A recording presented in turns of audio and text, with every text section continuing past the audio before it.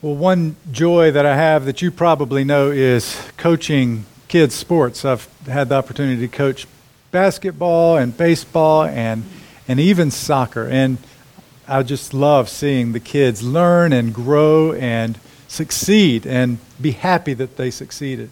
So when my kids succeed, of course, that sticks out in my mind. But a few other situations, opportunities stood out in my mind as I think particularly about when I've coached soccer. And you can imagine it going a little bit like this. A girl has a breakaway. She is running towards the goal. Kids are behind her, but it's clear they are not going to catch her. And she is dribbling to the goal, a big smile on her face because she knows this is her big opportunity. And the coach, that's me, I'm cheering and shouting. I'm a shouting coach. And the parents are shouting, and she makes her way all the way to the goal with a big smile on her face, kicks the ball into the goal, and she is filled with joy. Now, the rest of the story is, when I was shouting, "You're going the wrong way! Turn around!" That's why she had such an open goal. And then, you can't help it though, after she scores it, you laugh and you clap and you cheer her on. Good job. She was going the wrong way, and she didn't get the result that she wanted. Even though she felt good about it, she didn't actually get what she was going for. And sometimes in life, this is what we do also. We don't realize we're going the wrong way. We're aiming for the wrong sorts of goals. We get something as a result that makes us feel good, and yet it's nothing that will help us ultimately or with any enduring value. We can think about that in terms of life. And even as believers, we're sometimes turned in wrong directions again. We fall back into old habits. We pursue old worldly goals rather than the goals which God would have us pursue. But it occurs to me that this is particularly true sometimes for believers in how they view the Holy Spirit and in what they understand the Holy Spirit's work to be about. In understanding where the Holy Spirit is present and among us and working and moving among us, right? You've probably heard as you left a worship service or some other gathering of Christians, the Spirit really moved today. And what they presumably meant by that often has been that you felt really emotionally changed. You felt really moved emotionally as a result of what took place. Well, this is important as we consider the work of the Holy Spirit, because what we consider to be indications of His presence and His moving among us, those in turn will affect our goals for what we're looking for, what we're seeking, what we're aiming for. Your understanding of the Holy Spirit and how the Holy Spirit works and moves will have effects upon your own spiritual growth, how you're trying to grow as a Christian, how you face challenges in this life, what you're aiming for in your life and ministry for His glory. So we'll see this morning some of the work of the Holy Spirit. In turn, it will help us, this knowledge will help us set the right goals and aims for our own growth and discipleship and worship. The background, of course, of John 16 is the farewell discourse. We've seen a few passages of this already. In chapters 14 through 17, Jesus is preparing His disciples for when He won't be with them anymore. He's getting them ready. Jesus will be, as John says, He will be lifted up. He'll be lifted up on the cross, crucified for sinners.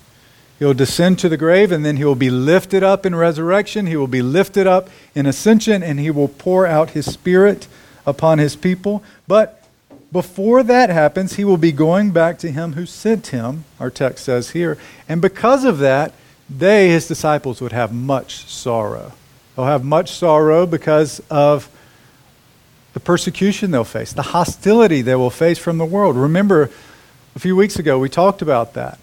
How we can expect as Christians, as disciples of Jesus, to face hostility from the world. Because they're opposing goals, they're opposing aims. We want the glory of Jesus Christ.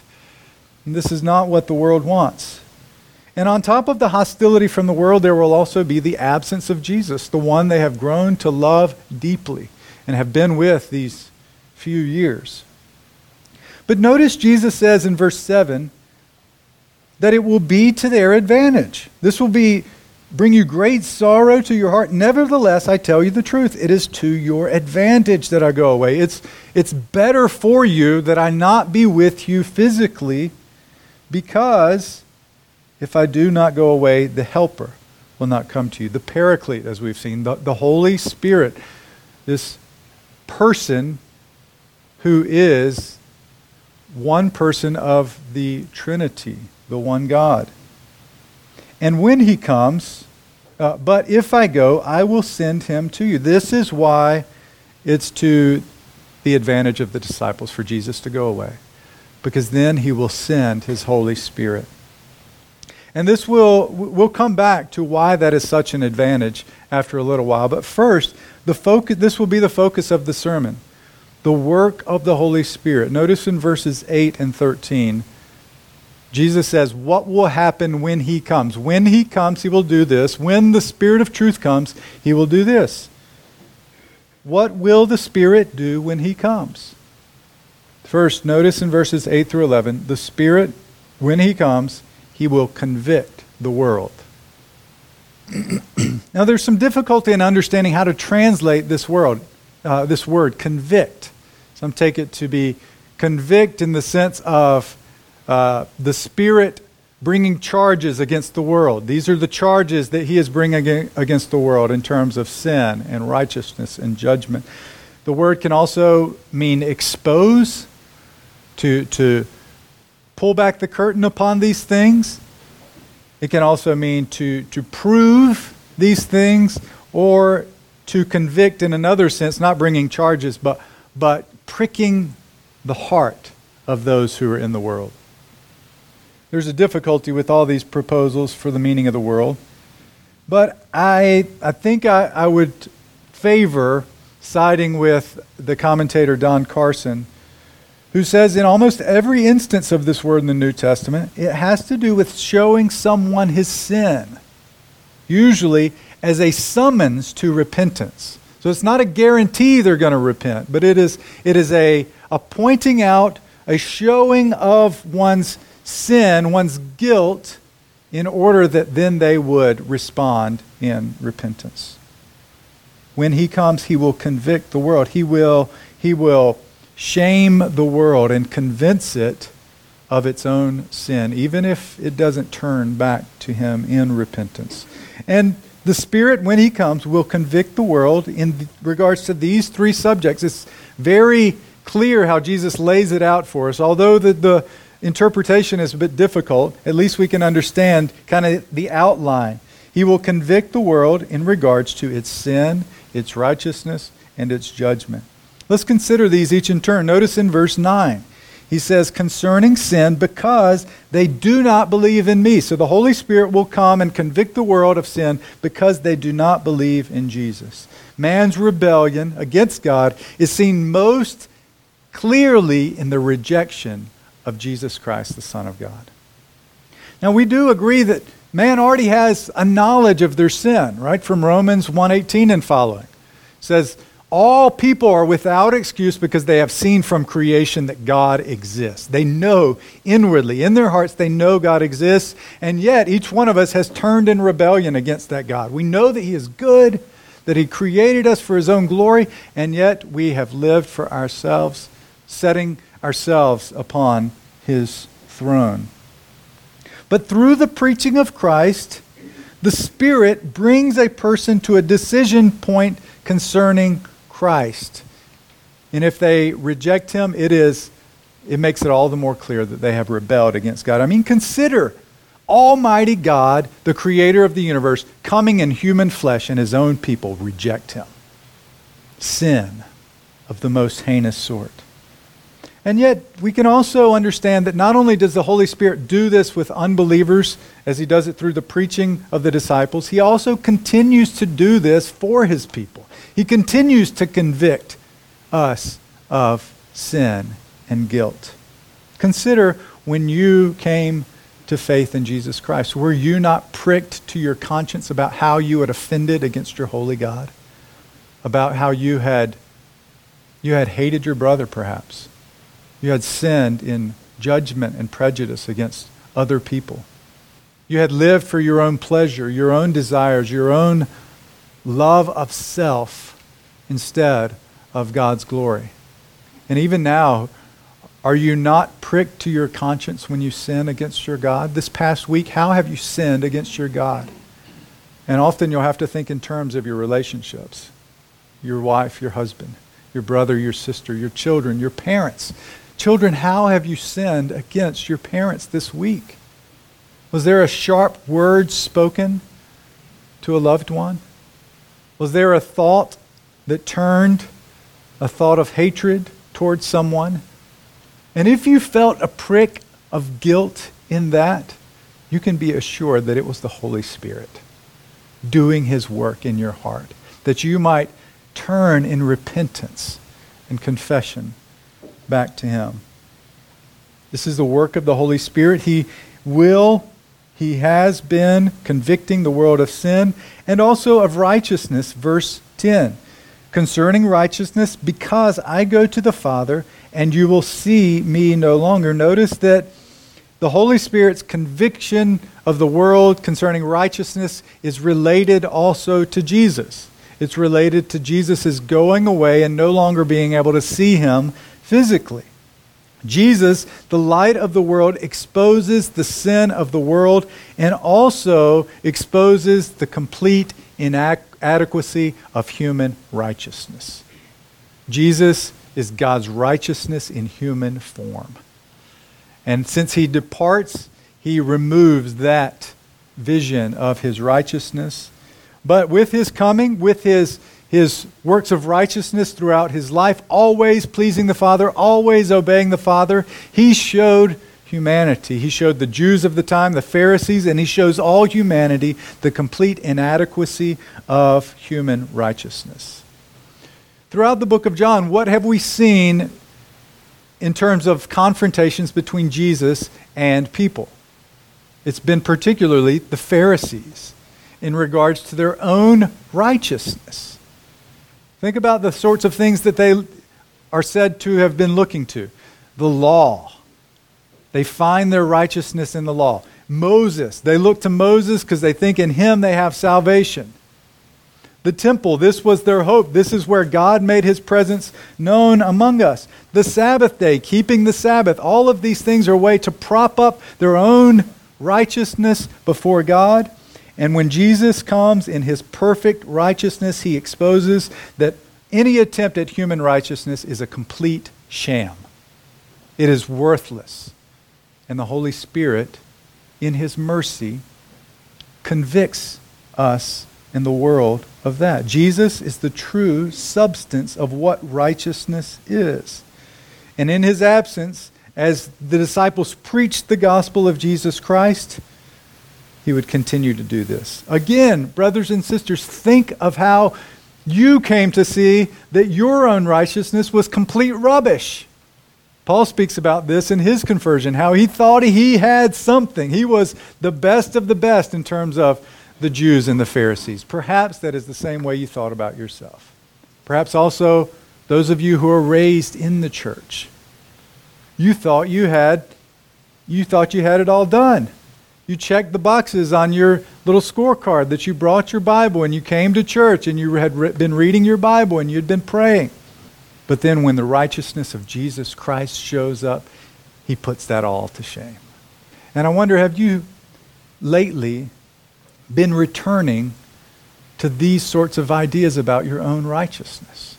In what ways are you tempted to establish your own righteousness before God and other people? We all do it. The world does it. They may do it in different ways, maybe not in terms of morality, but food, different food choices. We can establish a sort of righteousness with that, with exercise, with the way we spend our money, any number of things. And perhaps even lately you have been turning to your own ideas of righteousness. I wouldn't say these are bad things. Reading your Bible and praying and coming to church. I want to encourage all of those things. But in what ways, helping other people, serving others, in what ways have you begun to see these as a way you can establish your own righteousness before God, to seek His favor? A complete sham. And Jesus exposes that to us. But also notice in verse 11, He will convict the world concerning judgment, because the ruler of this world is judged. And I think this has to do with a couple of things. First, discernment concerning their own judgment concerning who Jesus is. As Jesus had said previously, judge with right judgment, not simply according to appearances. But also, He's speaking of the judgment which is deserved by the devil and all those who reject Christ. By His death and resurrection, Jesus defeats death and the devil. And through the preaching of the disciples, the Spirit would convict the world of their impending judgment along with the devil. When He comes, when the Spirit comes, He will convict the world concerning sin and righteousness and judgment. Well, how will He do this? How will the Spirit convict the world? How will the Spirit convict us? How will He convict others around us in this community of Rolesville, in your neighborhoods, in your communities? As you are able to speak the gospel, what is going on? What means does the Spirit use to accomplish this? And I've alluded to it a few times. It is through your words, brothers and sisters. I get this from how Jesus is explaining to the disciples that this is to their advantage. It's to your advantage, disciples, that I go away, because the Holy Spirit, when He comes, He will convict the world in these ways through you. Also taking it in conjunction with the Spirit coming to you to do these things, and also jumping back to a previous passage where it is said that they will bear witness of Him, that the Spirit will bear witness, and so will they. These things are ascribed to the Spirit, and they take place through the preaching of the gospel from the disciples, and through your words and my words. This is amazing that the Spirit does this. As you go and speak to a friend about Jesus, in and of yourself, in and of your words, nothing happens. You might be able to change someone's mind intellectually, but that's not what we're going for, right? We're going for changed hearts. And you cannot, with your words, reach down into them and change their heart. But what the Scripture here is saying, what Jesus is saying, is that the Holy Spirit accompanies those words to prick the conscience of those who hear, so that they feel their own guilt of sin, their own lack of righteousness, and the impending judgment which is to come. Rejoice in this, brothers and sisters. This is a great power, a superpower that you have. That as you speak words about Christ, He is working for His glory. It gives us confidence as we speak the word. It gives us joy as we speak the word, that God would allow us to be participants with His work in this. And He is doing it among us as well, brothers and sisters, as we speak to one another. He will do this. First, He does it through the future ministry of the disciples as they preach Christ, and then He does it in and among us by His Spirit. He will convict the world when He comes, and He will, second, guide His people into all the truth. Notice that in verse 12 and 13. He does say, I have many things to say to you, but you cannot bear them now. It would be sweet to reflect upon the sensitivity of Christ concerning knowledge of what they can and can't handle, not giving them everything that He had, all the truth that He had right at the beginning, but being patient with them, caring for them. It informs how we speak to one another in sensitivity. But He says, when He comes, when the Spirit of truth comes, He will guide you into all the truth. For He will not speak of His own authority, but whatever He hears, He will speak, and He will declare to you the things that are to come. Well, how will the Spirit guide His disciples into all truth? How, we could speak in terms of application, how will He guide His people into all truth? We might think of something like a man with his dog on a leash, guiding him along. The dog tries to go that way.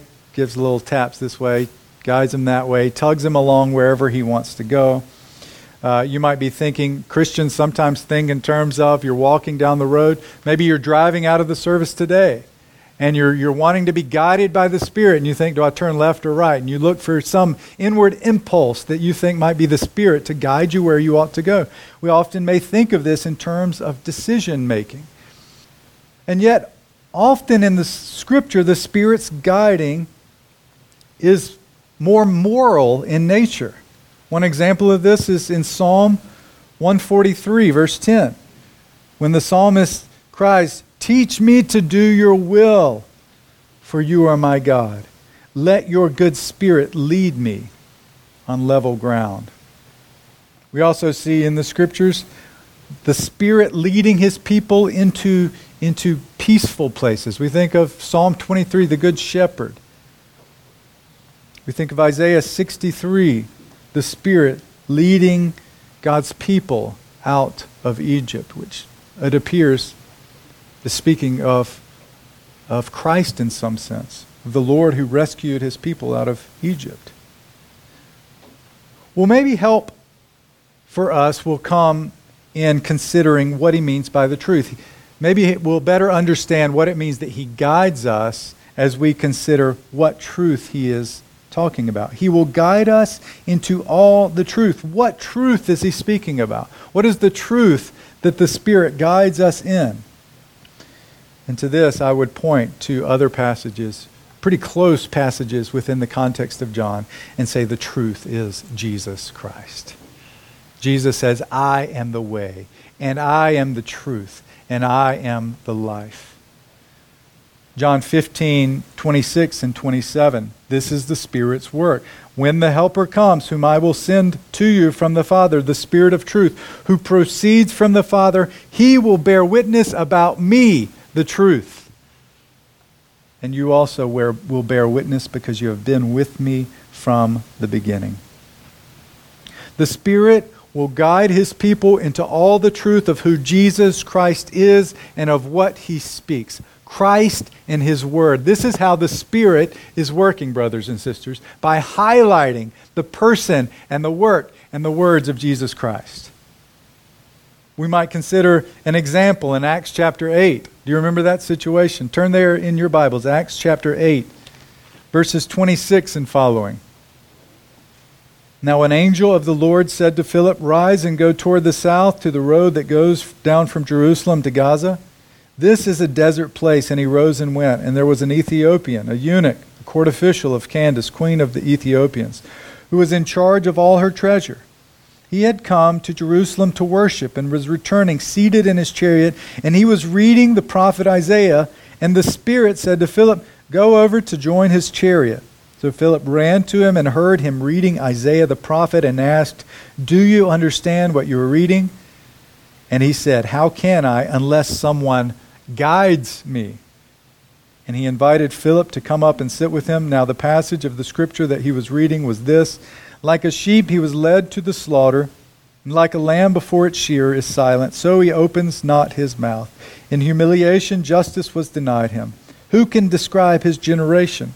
For his life is taken away from the earth.' And the eunuch said to Philip, 'About whom,' I asked, 'does the prophet say this, about himself or someone else?' Then Philip opened his mouth, and beginning with the scripture, he told him the good news about Jesus." Philip, being guided by the Holy Spirit into all truth, guides the Ethiopian eunuch into all the truth. That is, the truth of the person and work of Jesus Christ for sinners for the glory of God. The Holy Spirit is working, driving His people into a deeper and deeper understanding of the truth, which is Jesus Christ.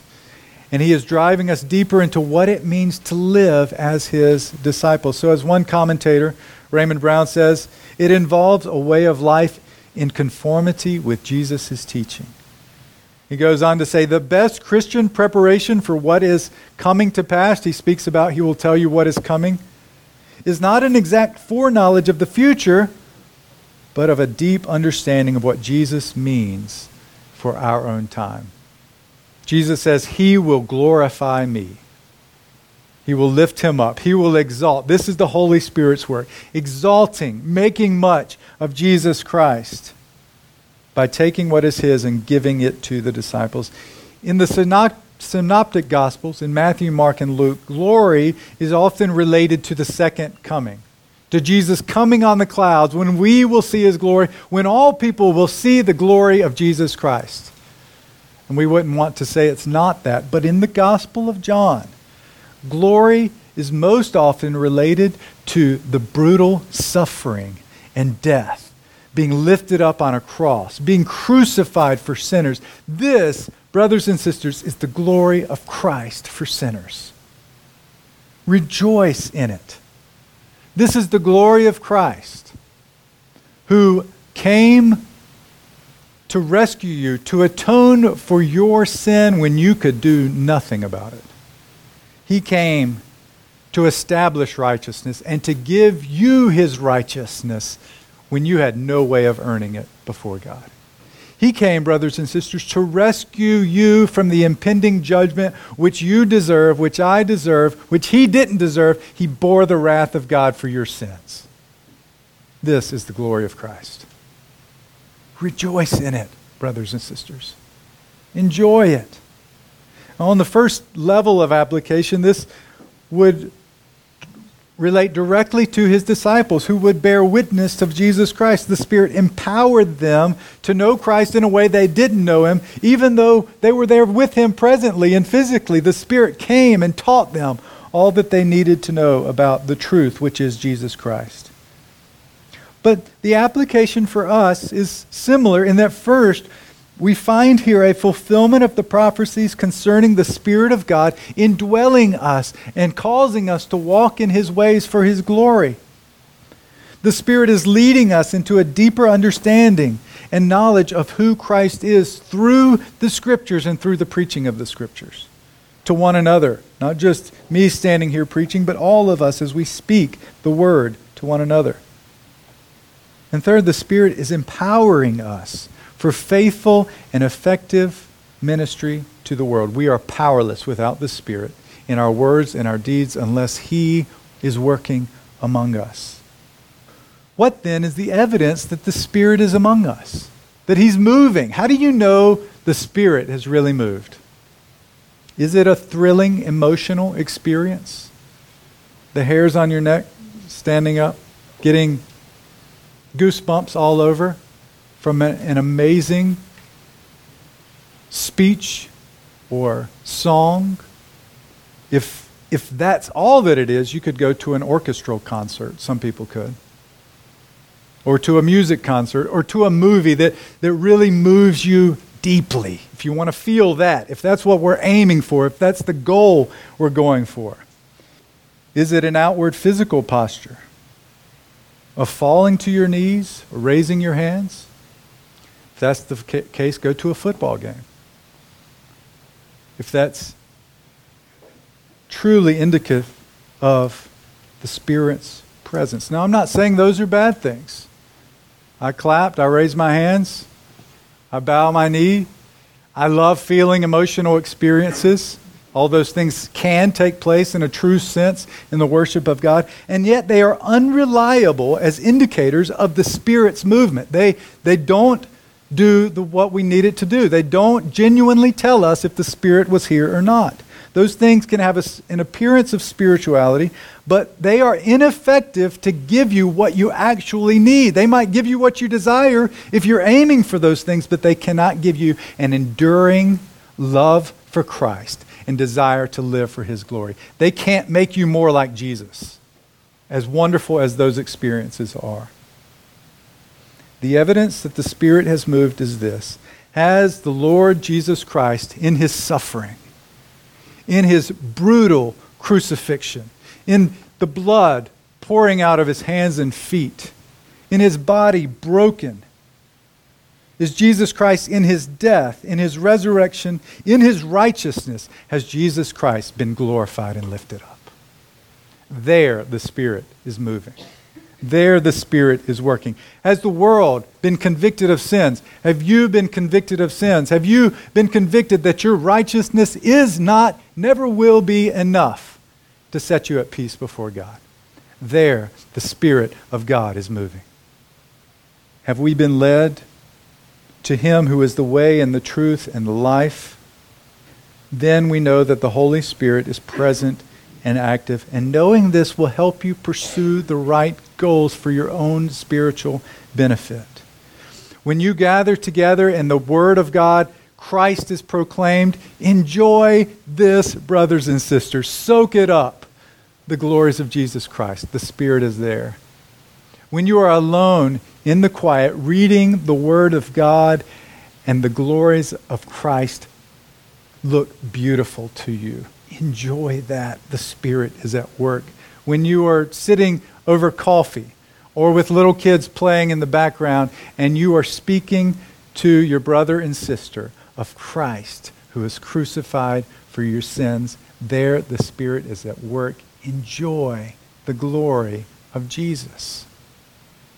Jesus says, it is better for you that I go. And I'll close with one more quote from Raymond Brown concerning that. One may still ask why John says that this exchange of place between Jesus and the Paraclete is good for the disciples. Why would they not be just as well off if Jesus remained? The answer is that only through the internal presence of the Holy Spirit do the disciples come to understand Jesus fully. Or, if we call upon other passages where John describes the Paraclete, only the communication of the Spirit begets people as God's children. And if you love the glory of Christ, the Holy Spirit has given you new birth. Let's pray together.